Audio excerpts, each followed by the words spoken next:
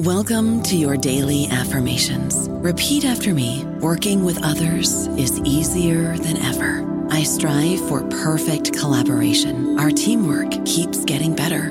Yeah, affirmations are great, but Monday.com can really get you the teamwork you desire. Work together easily and share files, updates, data, and just about anything you want all in one platform. Affirm yes to start, or tap the banner to go to Monday.com.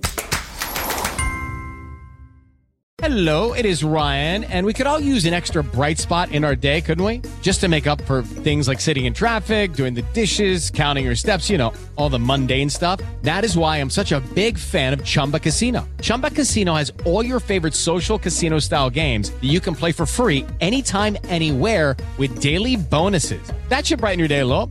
Actually, a lot. So sign up now at ChumbaCasino.com. That's ChumbaCasino.com. No purchase necessary. VGW Group. Void where prohibited by law. See terms and conditions. 18+. Hello, everybody. This is Marshall Poe. I'm the editor of the New Books Network, and I'd like to tell you that we have a new and improved website. It has two new features that we think you'll love. One of them is a vastly improved search engine, so that when you type in keywords, you'll get a bunch of episodes really quick. The other is the ability to create a listener account. And in that listener account, you can save episodes for later listening. So you can create a kind of listening list. We think these features are neat and we think you'll enjoy them. Please visit the site today. Welcome to the New Books Network. Hi, everyone. Welcome to your podcast, New Books in Economic and Business History. I'm your host, Javier Mejia from Stanford University. And today I have the great pleasure to be with Mark Oyama and Jared Rubin.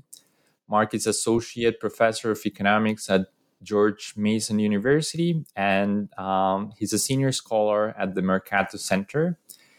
Jared is Professor of Economics as well at Chapman University, and he's the co-director of the Institute for the Study of Religion, Economics, and Society.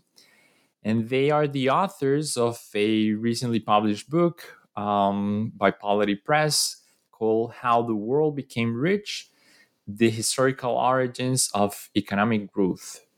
We're going to be talking today with them about the book and their careers. Let me say hi to them. Hi, Mark. Hi, Jared.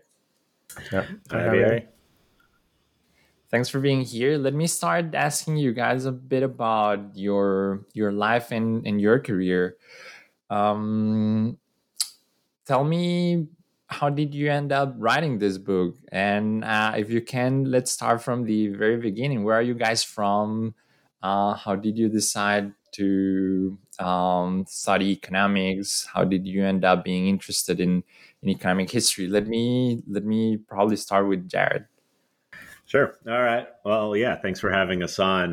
This is it's a really nice podcast, and yeah, we're really grateful you're having us. I guess my journey started in undergraduate when I took my first economics course. I was planning on being a math major, which I was, and it just so turned out that that's the right combination to get into an a good economics graduate department, as being a math and economics double major. I also had an interest in religion from an early age, but not really out of personal conviction.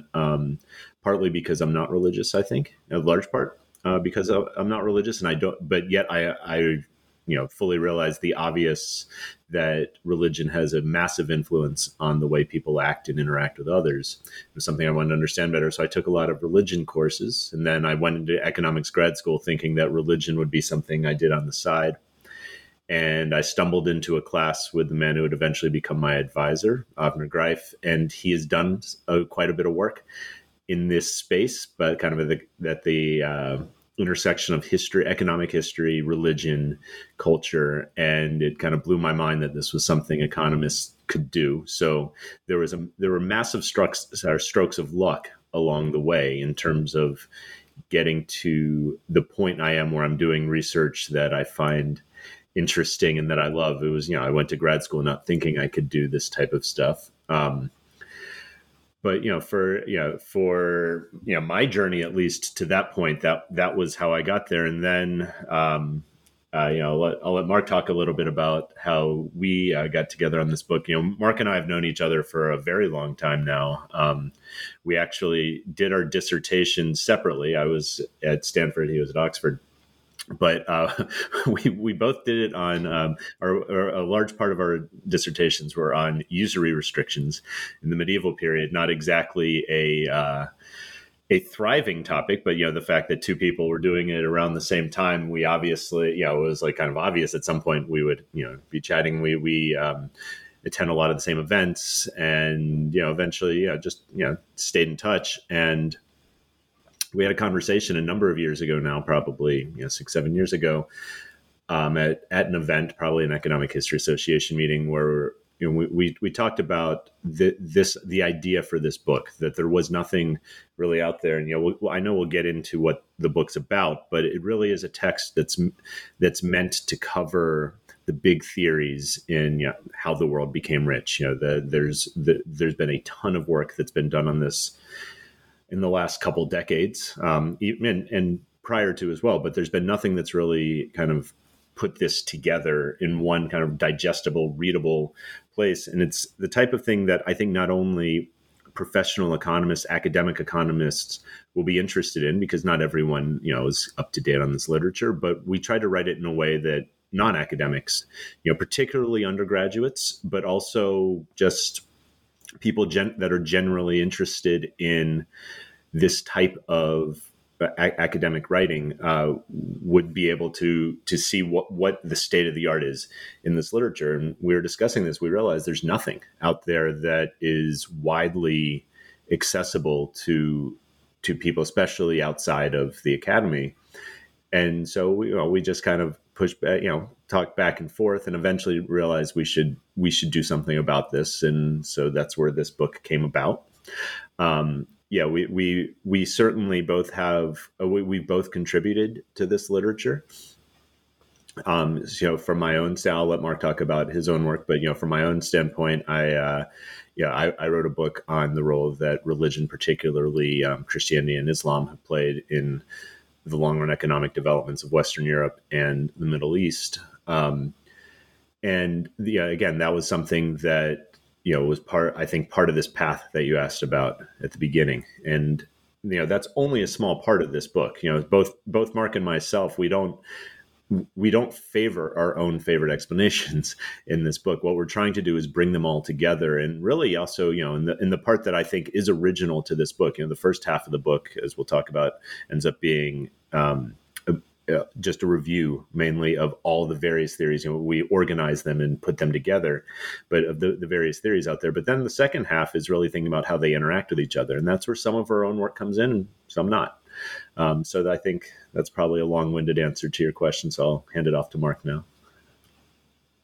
That is great, Mark. What about your story, Mike? Great, yeah. So I studied both modern history and economics at Oxford. So I've always been very passionate about history. I was like, history nerd, like many short kids are. Into the Middle Ages, Roman history, a lot of political history, a lot of military history, and I did history at Oxford, and when I was as well as economics, and I guess before I started that program, I assumed that the two disciplines were entirely separate. But you do history, you do economics. But I didn't quite realize there was a subject called economic history, which was the intersection of the two. And actually, a large component of that modern history and economics course is economic history. And so I actually didn't initially love it that much, although I was very lucky because I was exposed to a lot of really good lectures and tutorials. Bob Allen, who's now at Abu Dhabi, who was a professor at Oxford at the time, and I think he was teaching the undergraduate students. So we had tutorials from Bob Allen and Jane Humphreys and a lot of leading economic historians. So I got exposed to quite early on at quite a high level the topic of economic history, and then when I went on to graduate school, I actually didn't initially want to study economic history. I was more interested in studying. Well, interested is a strong word, but I thought it was good for my career to study economics, basically. And so I started the MPhil at Oxford with idea that maybe I wouldn't stay and do a PhD. Maybe I'd leave after 2 years and get a job in economic consulting or some central bank stuff, those types of jobs which are available if you do the MPhil at Oxford. But I ended up liking academic life a little bit too much and staying on and completing a PhD. And at that point was when I really discovered some of the work that Jared was talking about, the kind of institutional analysis. So particularly Douglas North, Avner Greif, and that type of institutional work. And after a lot of playing around with other topics and realizing that I wasn't that interested or well suited to doing work on say, macroeconomics, I decided to go back to and really focus on economic history, but particularly from an institutional angle. So actually, unlike, I guess, at Stanford, there wasn't a lot of institutional economics at Oxford. There was, very much traditional clear metric economic history. So Nick Harney was my advisor, and he's done seminal work on data, on collecting data and various series of prices and costs and wages from Industrial Revolution England. So that was kind of where I was starting my studies, but I was drawn to this institutional work, and that's what I've mostly pursued in my career going forward, really at the intersection of economics and history. And I think that's an area of research which has really flourished, and a lot of people are now involved in it. So it's a much bigger area of research than it was 15 years ago, 20 years ago, I think. And the book, Jared has told the story somewhat of how we came to came to have the idea of writing the book. But the book really is designed to be if you're taking a one course on world economic history, global economic history, or indeed if you're doing a development economics course, but you want to understand how we got to where we are, this is a book which is only 200 pages, but it's really going to summarize what we've learned, particularly what we've learned in the past 20 years. There are a lot of older books which cover a lot of the historical background and which are really good, but they don't take us up. They don't take a student or early stage researcher or someone who's just on the margins of it, not deep in this field. How do they get to the frontier? How do they understand how all this work fits together? How does it relate to each other? That's what our book is doing, and I think it's. I hope it's going to find its audience, because I think it's somewhat unique there, and it really covers a lot of top research papers from the past 20 years, but it does so in a way that puts them in historical context. It's not about just using the past to test economic theories. It's about really using economics to understand the past, particularly the history of growth, the development and evolution of the modern world economy. Right. Let's talk then about that. Let's talk about the book. So I had a great time reading it. I teach a course here called Wealth of Nations. So it's basically a course on economic growth that has an emphasis on global history. So I was fascinated by the fact that now there's going to be one book that is going to make my life easier. Because I agree with you, the fact that it's quite hard to find the right material for an undergrad course in this topic, in the sense that you want something that keeps some cohesion, but it's digestible for undergrads, and I think you do a great job with that. But to give some context to the audience, what are those explanations that you summarize in the book? What are those large explanations on why the world became rich? Yes, I guess I can start. So after an introductory chapter, the first half of the book, we have we set 5 chapters that were organized, and we kind of went back and forth a little bit on this when we were thinking about it. Some were obvious, some were less obvious, into what are the primary kind of sets of explanations. So the first one we go over is geography, which incorporates a lot. It's climate, it's soil, it's temperature. It's things that the things that we think of are as geography, but there's been a wide array of different explanations that are geography based, but also often interact with other things. So sometimes it's just geography, it's how close you are to the equator, something like that. Other times, and we go over this a little later in the book as well, it might be how geography affected institutions, things like that. Then the next chapter is about institutions. This has been, so Mark was talking about, say, the works of like Douglass North. Was kind of the person who brought back institutions into economics and economic history. It was something that was big in the late 19th and early 20th century, but was something that was largely put to the side. Now it's one of the, I think, primary ways that people study economic history beyond, the cliometric revolution that Mark discussed. And when we talk about institutions, we might be talking about political, legal, even social institutions, things like this that are, the famous quote by North is that it's the rules of the game, that it sets up, the incentives by which we interact with each other. And we go through a long list of, we try to organize it, of course. It's not just, this is not one of these books where we're just, every paragraph is just a short summary of papers. You could do that by yourself by reading abstracts. What we really try to do is bring them together and think about how they fit into a broader explanation. We then have a chapter on culture, which is also something that was popular in, the early 20th and certainly before late 19th century, as far as an explanation for why parts of Europe were succeeding. But the recent literature is very different than that literature. So that old literature was very Eurocentric, probably at best, racist at worst. It was seeking aspects of European culture that made it better, or whatever the explanation was trying to be. Whereas now we kind of look at so the pendulum swung pretty far against those type of explanations, and I think again for good reason. They were grounded in not so grounded in bad things. Let's put it that way. But the pendulum might have swung too far in that we shouldn't necessarily think that culture plays no role. So the recent literature kind of follows in the works of cultural anthropologists like Boyd and Richardson, who were kind of the real kind of leaders in the 80s and 90s in terms of bringing cultural anthropology back into something that became big and cross-disciplinary. And then recently, some of your listeners might know about Joe Henrich, who's had a couple of really good books and really accessible books in the last few years that links kind of these cultural ideas to economic ideas. And that's where that literature has largely gone.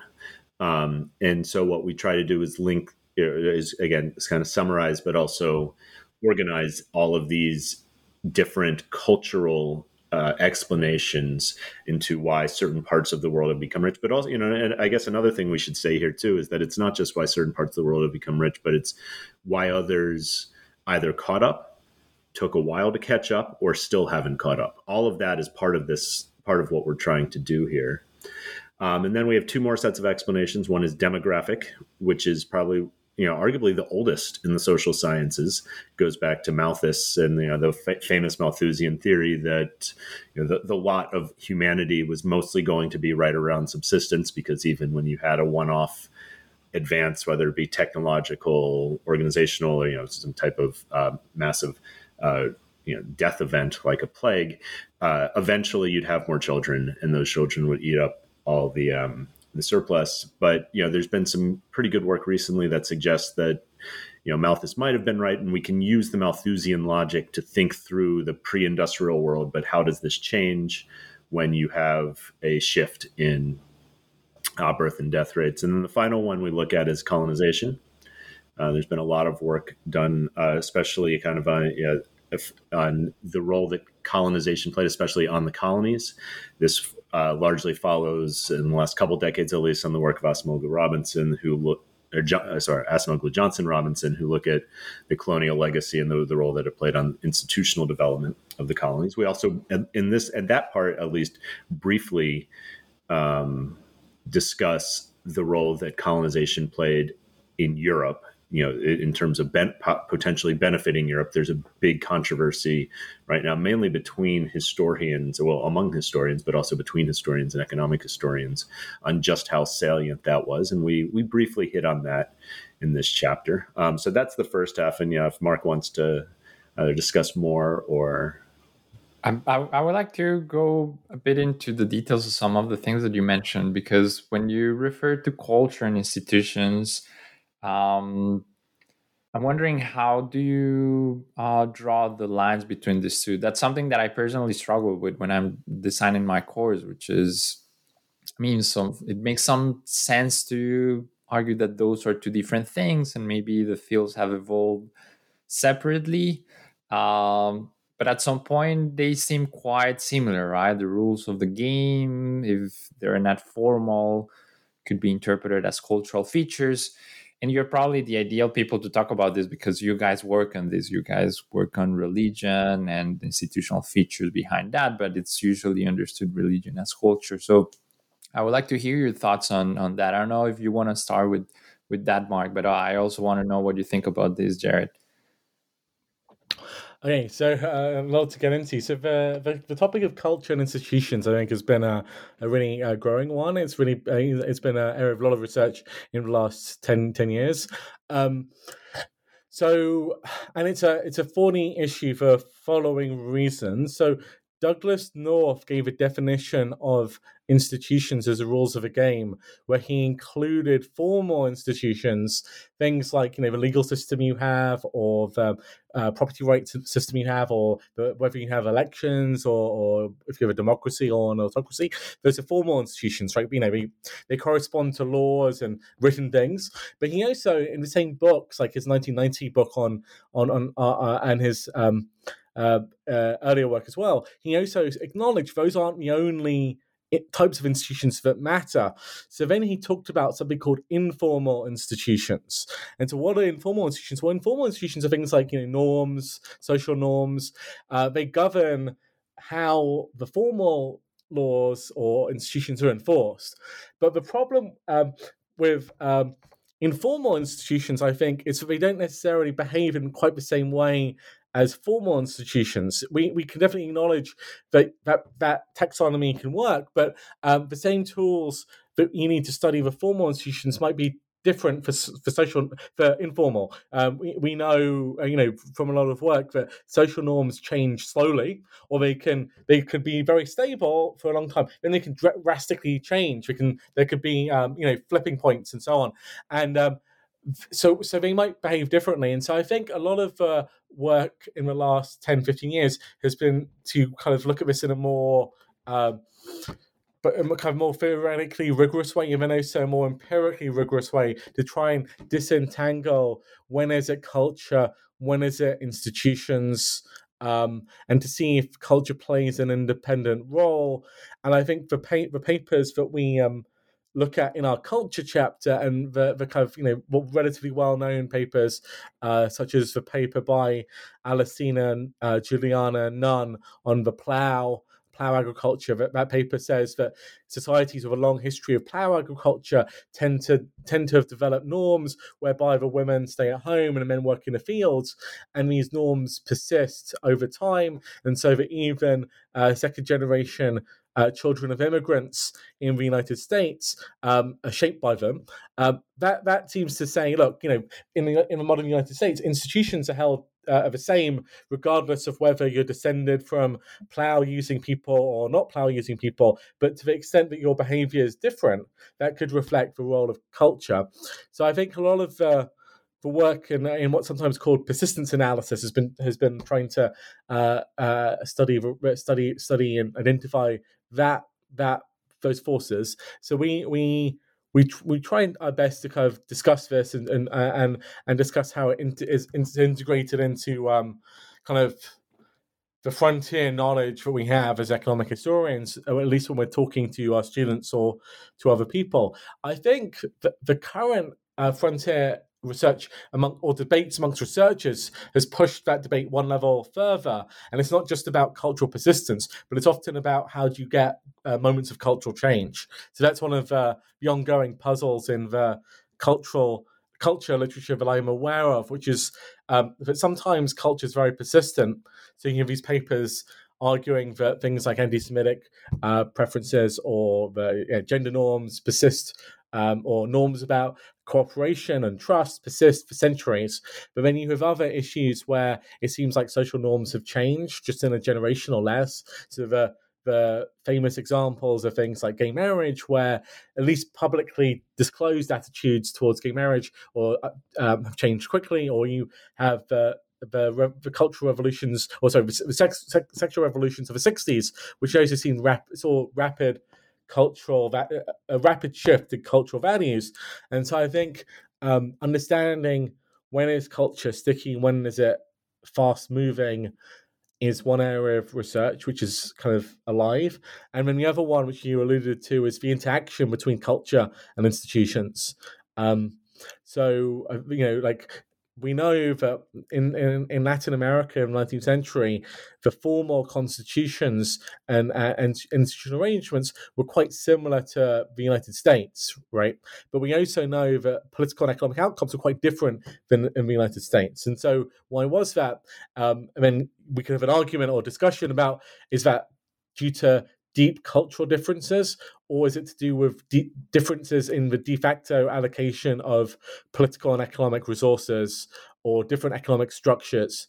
So there's a lot of, I think, fascinating material on this topic, and I think our book does provide a very good way in to a lot of these topics for people, or a good one source kind of stopping point, resting point, or source book for thinking about, what shall I read or what papers are relevant on these topics.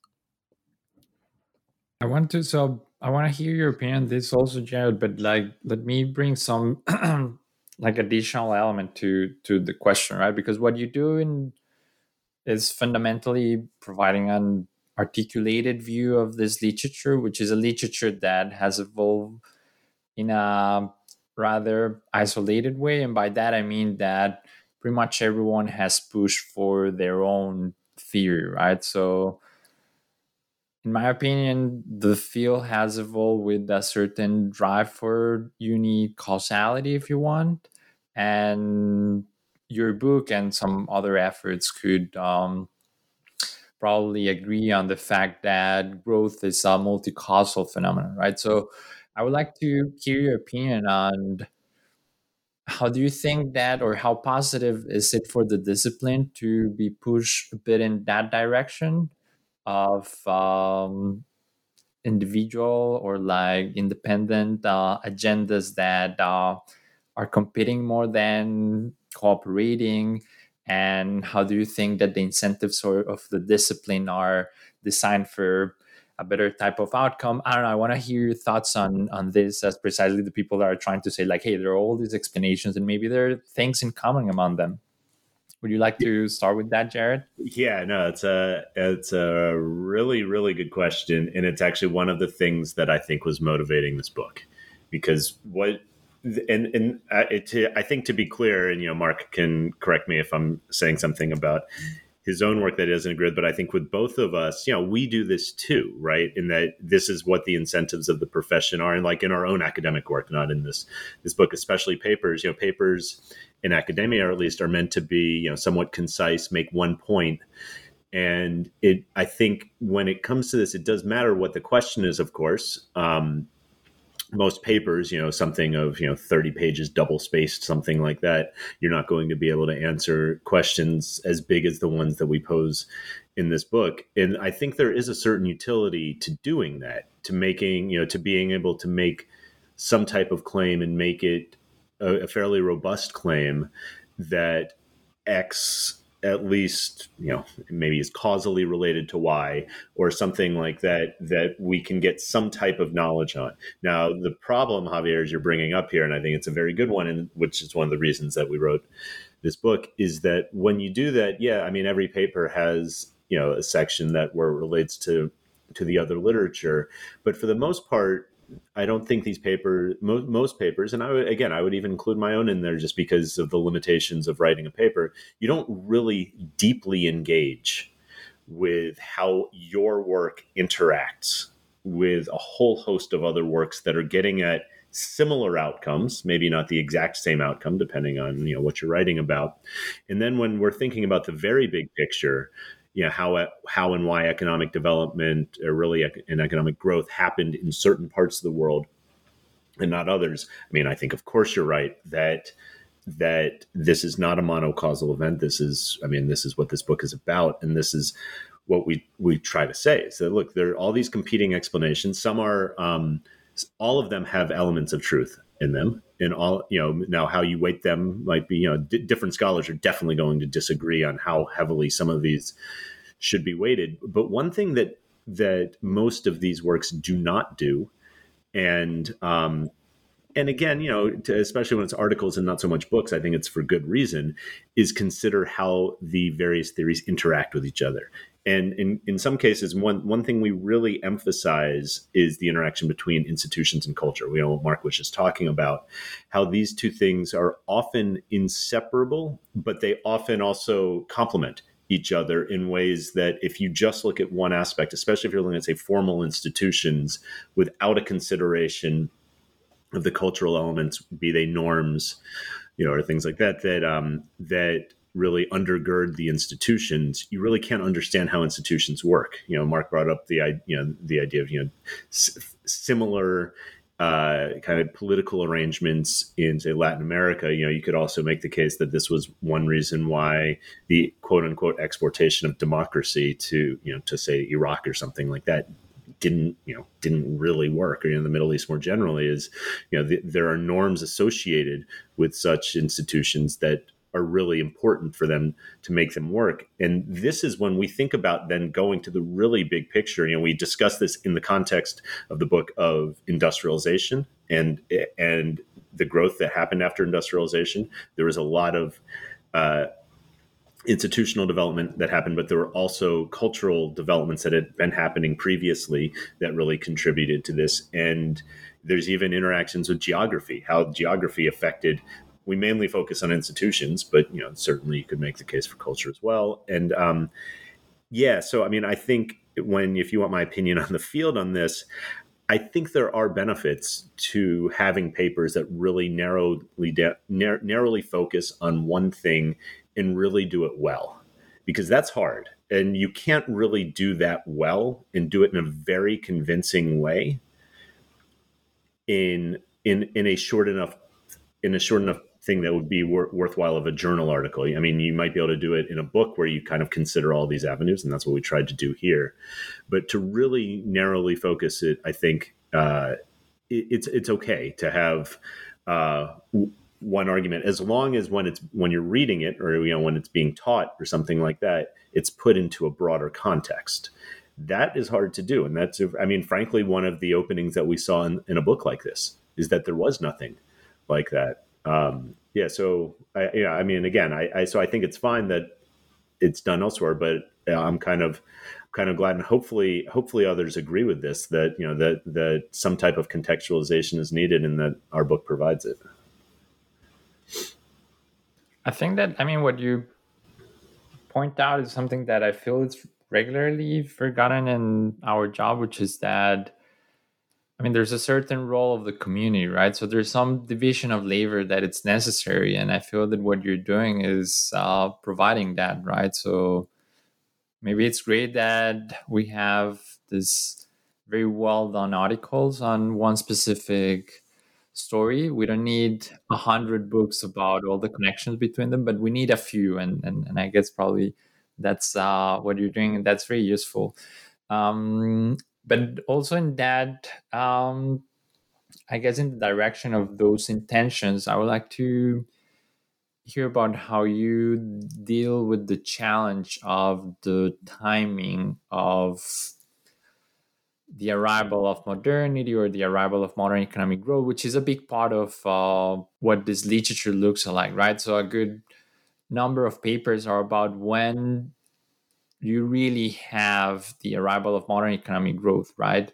And although your book is called How the World Became Rich, it could have been called probably When and Why, right? Separating those questions is it's pretty difficult. So I would like to hear how you manage that challenge, and maybe Mark, you could give us some insight. Did you have that conversation, for instance? Like, did you have a conversation like, well, how are we going to prioritize the timing part of the question or the causal part of it, or We decided relatively early on to mostly to have the first part of a book be thematic, and the second part of a book take a more focused and chronological look. I think that was first and foremost, and I think we both broadly, we wanted to present a book which the majority of scholars working in this field, they might not agree with every single word we're saying, they might disagree with some bits of emphasis, but no one's going to just throw this book down and say, how dare you say this? How dare you say my particular theory is wrong or bullshit, right? So we didn't want to write that type of polemical book. Those bonds are available on the market, and we didn't want to take a very controversial, strong stance on something that we ourselves have not necessarily, done original work on. So when it comes to the timing, the conventional view is to say it's the Industrial Revolution, right? And then, I think both me and Jared were comfortable with that going in. And then the thread of more recent research by scholars working on, reconstructing GDP data and so on, suggests that it's the Industrial Revolution, but the uptick in growth seems to begin a bit earlier than people used to think. So the textbook Industrial Revolution is like a revolution in 1770 or something, and all the more recent work has both pushed that the date at which the British economy starts to look a little different, more commercialized, more urbanized, more market orientated, more innovative. It pushes that to the 17th century, really. A lot of work does. At the same time, the work done by Crafts and Harley, now more than 30, 40 years ago, already suggested that the Industrial Revolution wasn't as dramatic a break as we sometimes think in terms of measured GDP growth. So it saw growth increase and it saw sustained growth, but actually the rates of growth were quite slow by modern standards. It wasn't like Industrial Revolution was growing as fast as China in the late 20th, early 21st century. So I think we followed both the conventional view to say, the Industrial Revolution is the break point, and then we followed what I think the frontier work of the last 20 years has suggested, which is to emphasize a little bit more of a continuity between the developments in the 17th century and the 19th century. So smoothing out that rise. So that's I think that's the stance we took on the Industrial Revolution, and I think that's the right one to take. We do mention briefly, although we could have done more on this, but we didn't mention briefly that there do seem to be periods in history where growth could have burst through earlier. So, scholars on Sung China have argued that, on things like iron production, Sung China was very impressive in the 11th century. Baghdad was the largest city in the world, probably at some point in the 9th or 10th century, and so the Middle East was more developed than Europe at that point. The Italian city-states, particularly on the recent Madison Project data set estimates, the Italian city-states during the Renaissance were very prosperous by pre-modern standards, as was the Dutch Republic. You could, going further back, the most recent work suggests that classical Greece, Athens in particular, were growing economies. They did have experienced some economic growth. So you could choose other episodes of where growth occurred, but none of those episodes achieved what we call modern or sustained economic growth, in the sense that they were reversed within a century or so of when they took place. So they petered out, and after a couple of centuries, people in those places were poorer than, or no better off on average than they had been when these growth effervescences started. So that's our position on timing, I think.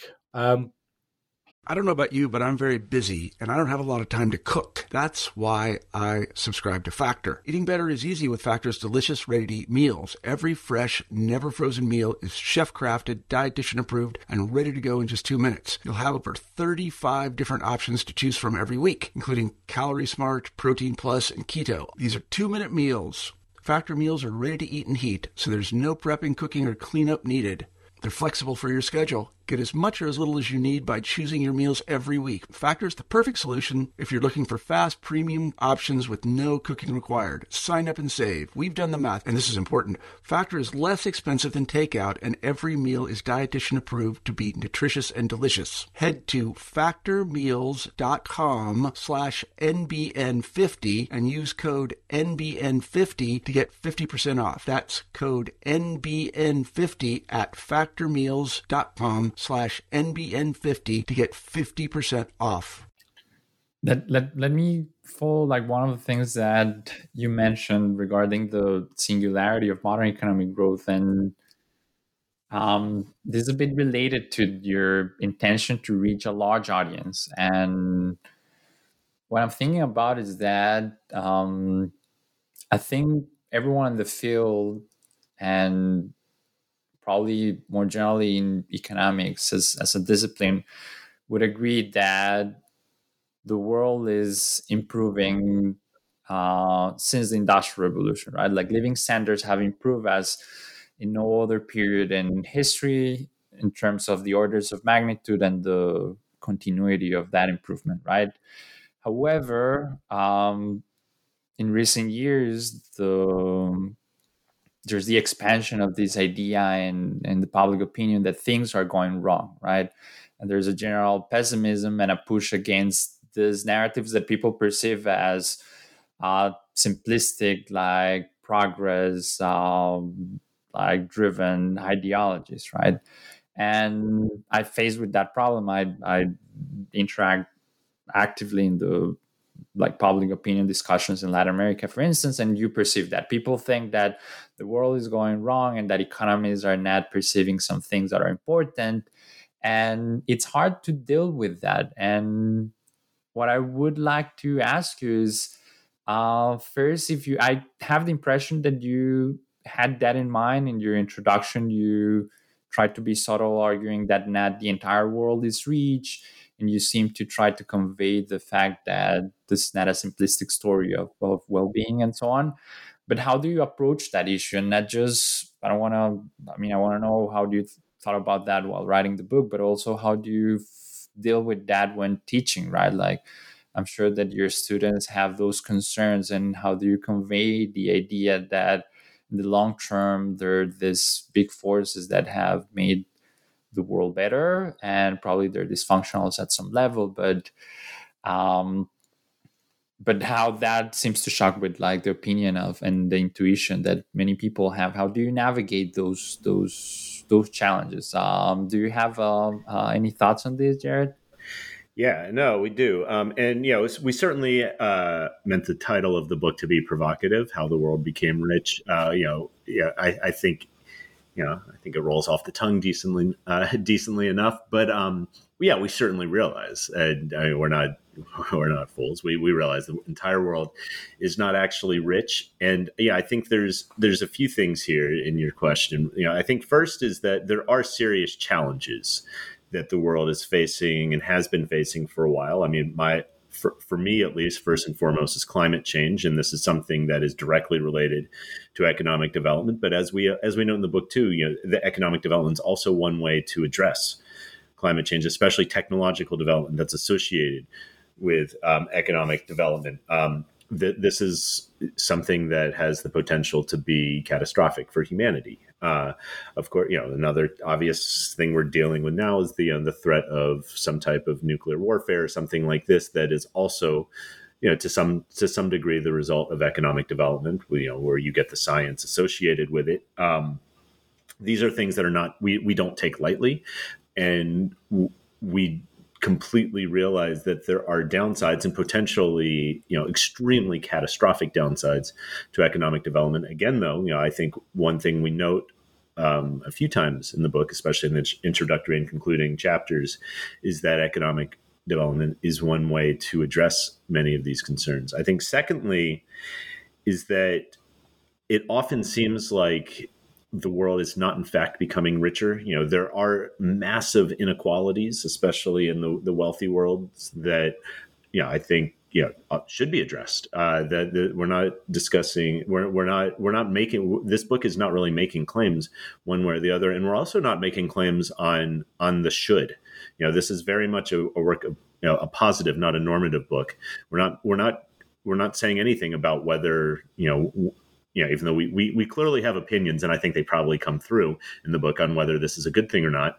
But one thing that is indisputable is that in the past 100 years and really in the past half century, billions of people have been lifted out of poverty. The fraction of people living on next to subsistence wages is around say 10% of the world's population now. Now that's way too high of a portion. Of course we'd love for that to be zero, but historically, and even if you don't even have to go back that far, it's not even at the onset of modern economic growth, say late 18th, early 19th century, 90+% of the world's population was at that level. Now we're down to 10%. It's a massive achievement, and we've actually seen massive achievements in our lifetime. A lot of it coming from China, but other parts of the world as well. This is, I think, something that absolutely should be celebrated. And it's also something that I think one of the key things about this book, and one of the takeaways, especially maybe from a more policy perspective, is that, yes, it's clearly important that we understand what happened in history. Because one thing we try to do, even in one of the chapters towards the end, is think about what are some of the preconditions that England seemed to have.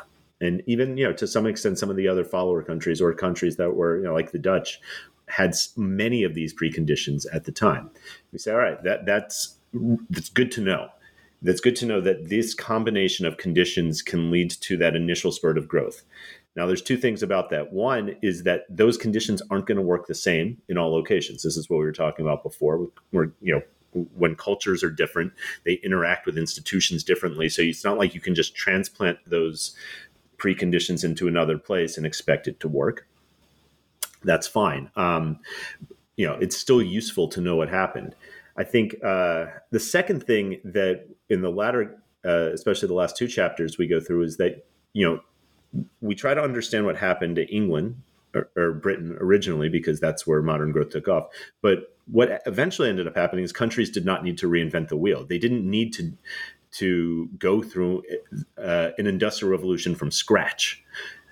They could borrow, and this is in fact where most of the growth in the 20th and even in the 21st century has really happened. Is countries have become rich or really moved away from poverty by borrowing. And when we talk about this, we're talking about something like if a country has, say, $10,000 per capita GDP. That's not wealthy, by the way we think about it. If you made $10,000 in the United States, you would be well below the poverty line. But my God, I mean, compared to the history of the world, of somebody making $10,000, a family making $10,000 a year. Again, we're not advocating that this is what everybody should be making, but what we are saying is that there are at least a minimal amount of comforts that come along with that most people in world history have not had. And this is something, we're not the first to say this by any means. There's been a few books recently, like Steven Pinker's book comes to mind, that uses similar data to at least make these claims. Now he's arguing for something very different, I think, than we are.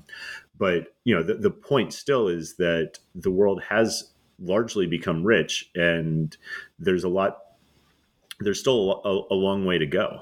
And understanding how this happened is at least is something that is not going to be a cure or a panacea for the rest of the world's poverty. If it were, we would have done it a long time ago. But it's definitely something we need to get on the right path of knowing. So now that you bring up this, I guess, like broad objective of the research process, which is to actually enlighten the world with a complex fact in a simple manner. How do you think that thinking about this book and writing your book has changed your your teaching strategy, your teaching methods, right? Because that's probably the most tangible way in which you're actually impacting the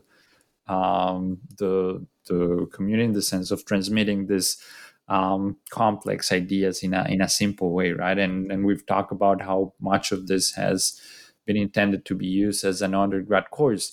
And I want to bring something that you mentioned, and I found very interesting when you were describing your stories, which is that all of you made reference to a mentor that was fundamental in who you ended up becoming, right? So you talk about Avner, you talk about Bob, both of which actually I've had the great opportunity of being a colleague of them.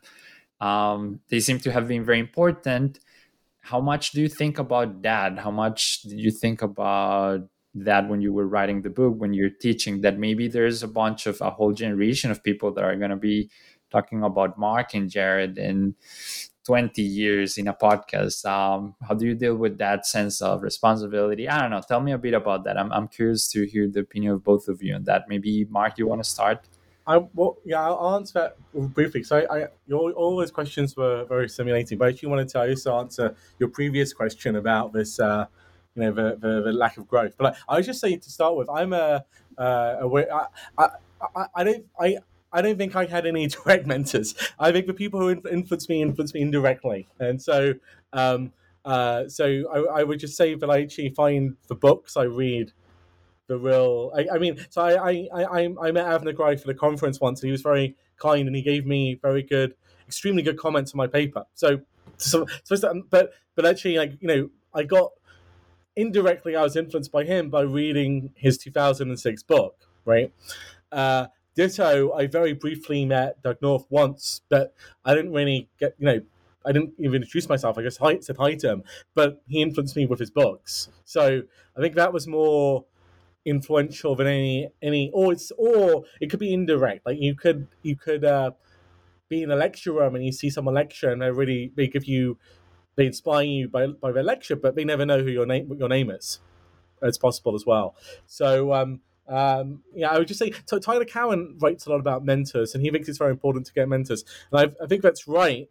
But I don't think you should overweight what you will get from a one-to-one interaction necessarily in relative to learning by some other means. So I learned a lot from people, I think, when I was younger, but I one of the reasons I think I have a slightly eclectic skill set and set of interests was that I was quite early on really kind of into reading blogs and listening to podcasts before they were as popular as they are now. And so I was accessing a lot of information and knowledge which wasn't on the courses when I was a student.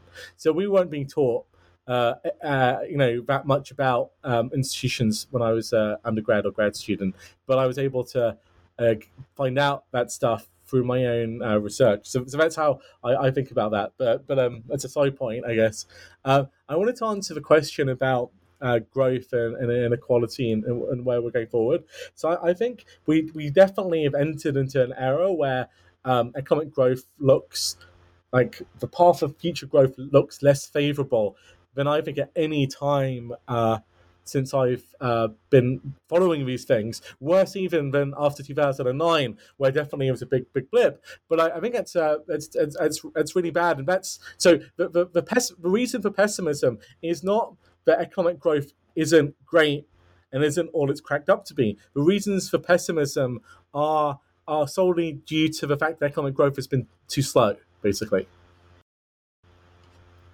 And so if you look at the United Kingdom, so I'm originally from the UK, the United Kingdom was kind of converging almost to US living standards up until 2009. But since 2009, its growth rate has just fallen below that of its peer countries in the rich world. And is that fine? Like, if you're one of these degrowthers or one of these people who emphasize kind of, other stuff apart from economic growth, you might say, oh, that's fine. The UK is a rich country by global standards. How does it matter if it's growing, half a percentage point less a year than it was previously. But if you look at British politics or what's happening to young people, you see it's actually catastrophic. Lower growth rates mean less opportunity. They mean less resources to invest in the future. They mean people are now suffering from a cost of living crisis. They can't afford their energy bills, which are now spiking. It means students can't pay back their student loans. So if growth slows, the world becomes more zero-sum and less positive-sum. And as it becomes more zero-sum, more conflict becomes likely. And the conflict becomes nastier. So I think the story of economic growth is kind of almost the most important thing we could write about. And I think it's more, that's partly why we wrote this book, and it's also why I think development economists and economic historians really should focus on growth as opposed to saying just policy evaluation. Right, thinking about transformative episodes of growth is vital. It's something that Larry Pritchett has argued for. Okay, so maybe I'll try and relate that to your final point, which is how I teach. My students at George Mason have actually. And I think they're different than in many other US universities because a lot of them they're from fairly diverse backgrounds. Many of them are immigrants or children of immigrants. So they actually don't seem to need any convincing that growth is really important. So they buy this story off the bat. They don't question. They don't disagree with me on that. So I don't have to convey them. They're not actually as interested in the types of topics you see. You read about Ivy League students being passionate about, but I've not yet taught this book. This summer, I've got an online course on economic development, and so it's the first time this book has been assigned for that, and we'll see how they use it. But I'm only using the book as a subset of a course, but as part of a background on historical institutions, because a lot of the course is actually going to be about kind of modern topics in development economics. It's not an economic history course.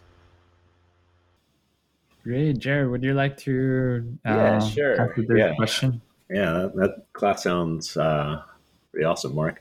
I think the biggest thing I'd say is that, and I would say that, at least I can only speak for myself in this, I didn't go into this book with this motivation, but as we were writing it, and it, frankly, I think it's something that we're both pretty proud of how it came out. And I think especially how accessible it is, how, I do think, for an academic tome, it's pretty well written, which you can't always say about academic works. That as we were writing it, I realized that this very much could be the type of book that somebody picks up, especially if they're assigned it, and maybe as an undergrad, or maybe just, an interested high school student, or somebody like that picks it up, sees it, and then realizes this is what they want to do with their life. And if that just happens with, say, one person, that would be amazing. I mean, and I think that that's one of the reasons that, that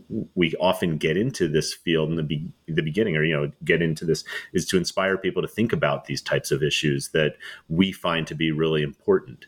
And I do think that what we've done with this book is at least given ourselves the opportunity where that might happen with a book like this. And so, yes, absolutely. I think that's one of that actually, I think, might end up being, and probably will end up being, if that in fact happens, the most important thing that comes out of this book is that, people will especially pick it up early before they've really decided a career path, or especially maybe even before they've decided to go to graduate school or something like that, and really just want to do this with their lives, really want to understand some of the issues. Because one thing that comes out of our book too is that while we say a lot of what the research has done, there are still a lot of open questions. There's open questions that we don't even know are open yet. For instance, so stuff that will happen over, say, the next decade or so, that I think a lot of the research that's been done on, say, Western Europe, or, increasingly in China, will help inform.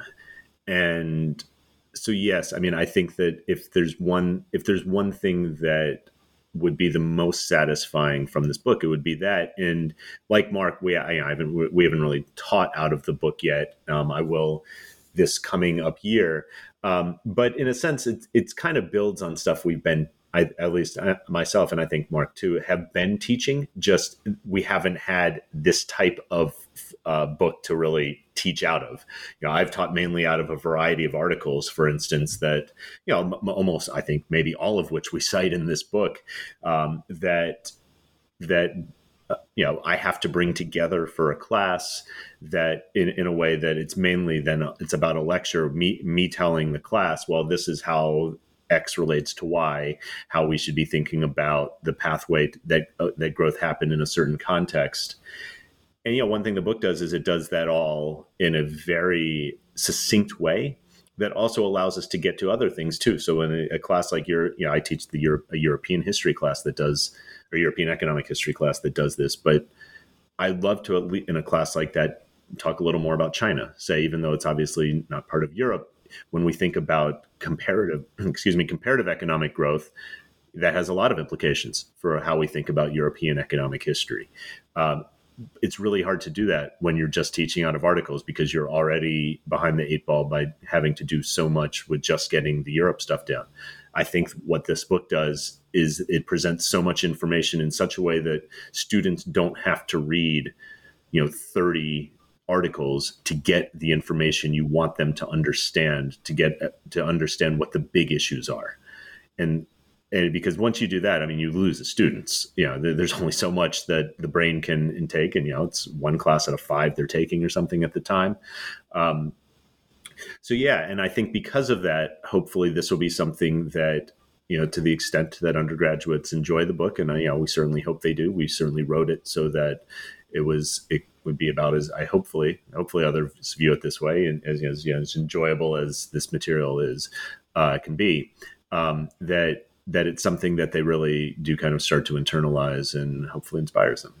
I think that's really important. Let me ask you one final question, which I asked all my guests, which is why writing a book? So this goes back to just what you were talking about, Jared. But I know you've written previous books before, and I would like to hear your opinion on the broader issue, right? How our discipline's incentives are probably aligned for people to write more and discuss more articles, and in that context, why it might be important, or under which circumstances writing a book makes sense. I would like to hear the opinion of both of you on this. Maybe Mark, you might want to start with this. Yeah, sure. So this goes back to one of your earlier questions, actually, which I was going to jump in on, which is that most articles these days are really influenced by this policy evaluation, causal effects literature. So basically, what we're interested in when we read these papers is does a particular intervention or treatment, it could be historic, it could be contemporary, have an statistically significant and economically meaningful effect on an outcome we care about, like GDP growth or incomes or whatever. And so if you can show that there's such an effect, and it's robust and it's causal, right? It's well identified. It's a real effect. It's not just a haphazard correlation. Then basically you can publish the paper, right? But then as students or as people interested in the topic, like how the world grew rich, what we're really interested in is not does this one policy have a positive effect in this particular setting. What we're interested in is, in some sense, closer to VR squared. We're interested in how much of the differences in growth, how much of the variation we observe in incomes across the world or in growth rates, how much of that could be explained by different policies or institutions or different factors. And so I think, if we just it's valuable to accumulate knowledge about causal effects. Right, that's important. That's genuine knowledge we can add to the tree of knowledge. But without any attempt to put this all together and try and tell a bigger story, then it's a little bit limiting and frustrating, both, I think, for students taking a course where they're just reading papers, and even, I think, for the profession. So I think that books are more important, and traditionally in economic history, they were seen as important. So the big players in economic history, I think up until the generation above, older than me and Jared, did write books. So we mentioned some of these names already. Bob Allen, Abner Greif, Greg Clark wrote a very influential book, 2007 book.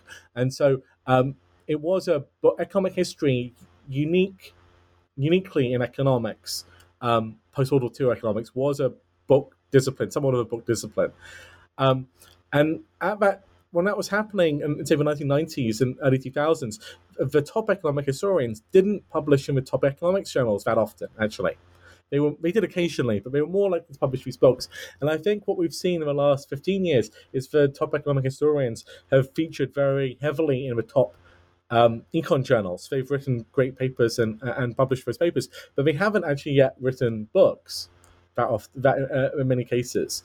And so there is a gap in the market for something which is synthesizing the literature and something which is trying to tell a bigger story. And I mean, I don't think this is a final book, all right. It's not either of our final words on the topic of economic growth, but I think it is definitely filling that market niche of tying together a very important body of research, which has emerged in the last 20, 25, 30 years.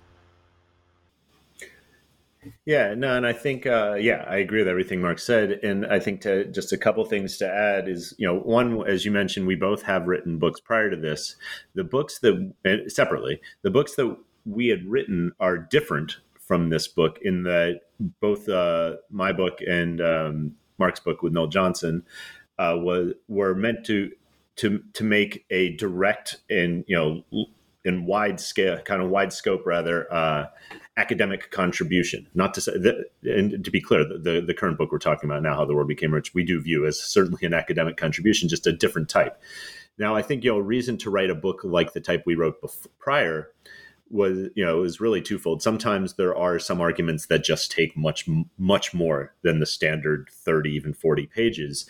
Another thing is that there are some aspects of an argument to really make an argument complete that are not really publishable in the sense of, it requires maybe a lot of historical background, which in the economics profession is always going to be limited when talking about journal articles, or really kind of, maybe big case study evidence or things like this that really, when all brought together, make for a really convincing argument, but individually, not so much.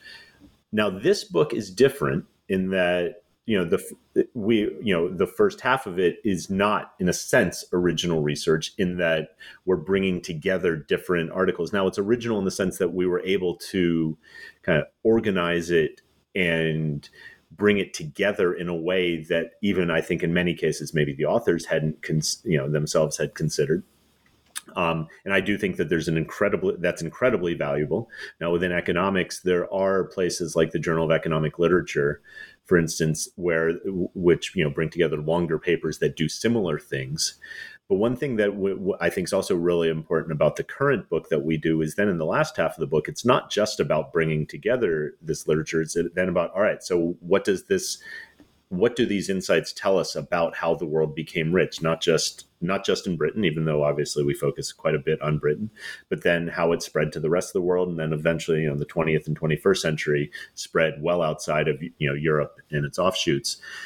This is something where, I do think that it's not in each case of what we did in this book, none of these chapters without dramatic changes would be individually publishable given the current standards of economics, in that, we bring in some data from others, but we're making causal arguments that are based on hundreds of pages of work at this point, not based on some very narrow data set that's pushing one argument. In fact, as Mark was just noting, we do the opposite. We try to bring together theories, which at this point is something, and I think that this, for better or for worse, is not something that the economics profession, I think this is not just economics at this point. I think this is most of the social sciences, at least from what I've read, does not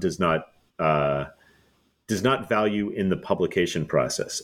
This is not to say that economists don't value this. In fact, I hope And I'm maybe cautiously optimistic that the type of work we've done in this book will be highly valued in the way that bringing together various theories and thinking how they interact with each other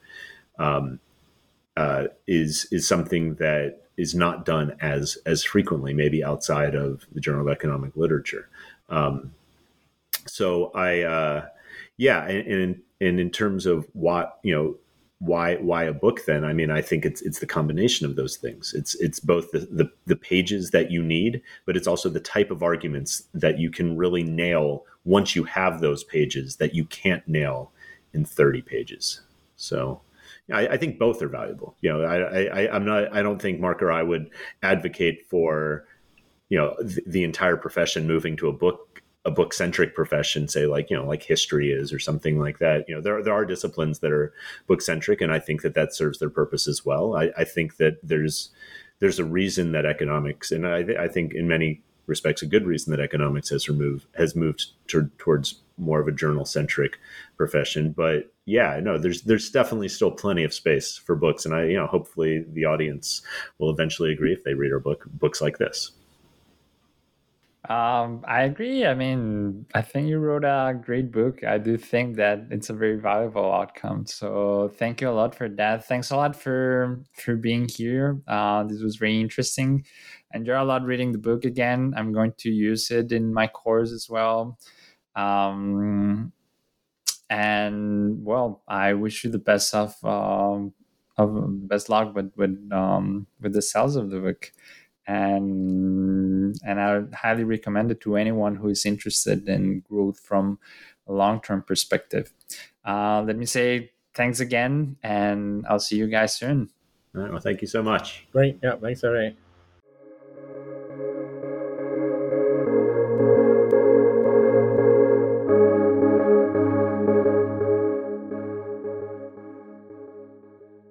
Hey guys, it is Ryan. I'm not sure if you know this about me, but I'm a bit of a fun fanatic when I can. I like to work, but I like fun too. It's a thing. And now the truth is out there. I can tell you about my favorite place to have fun. Chumba Casino. They have hundreds of social casino style games to choose from with new games released each week. You can play for free anytime, anywhere. And each day brings a new chance to collect daily bonuses. So join me in the fun. Sign up now at ChumbaCasino.com. No purchase necessary. VGW Group. Void where prohibited by law. See terms and conditions. 18+.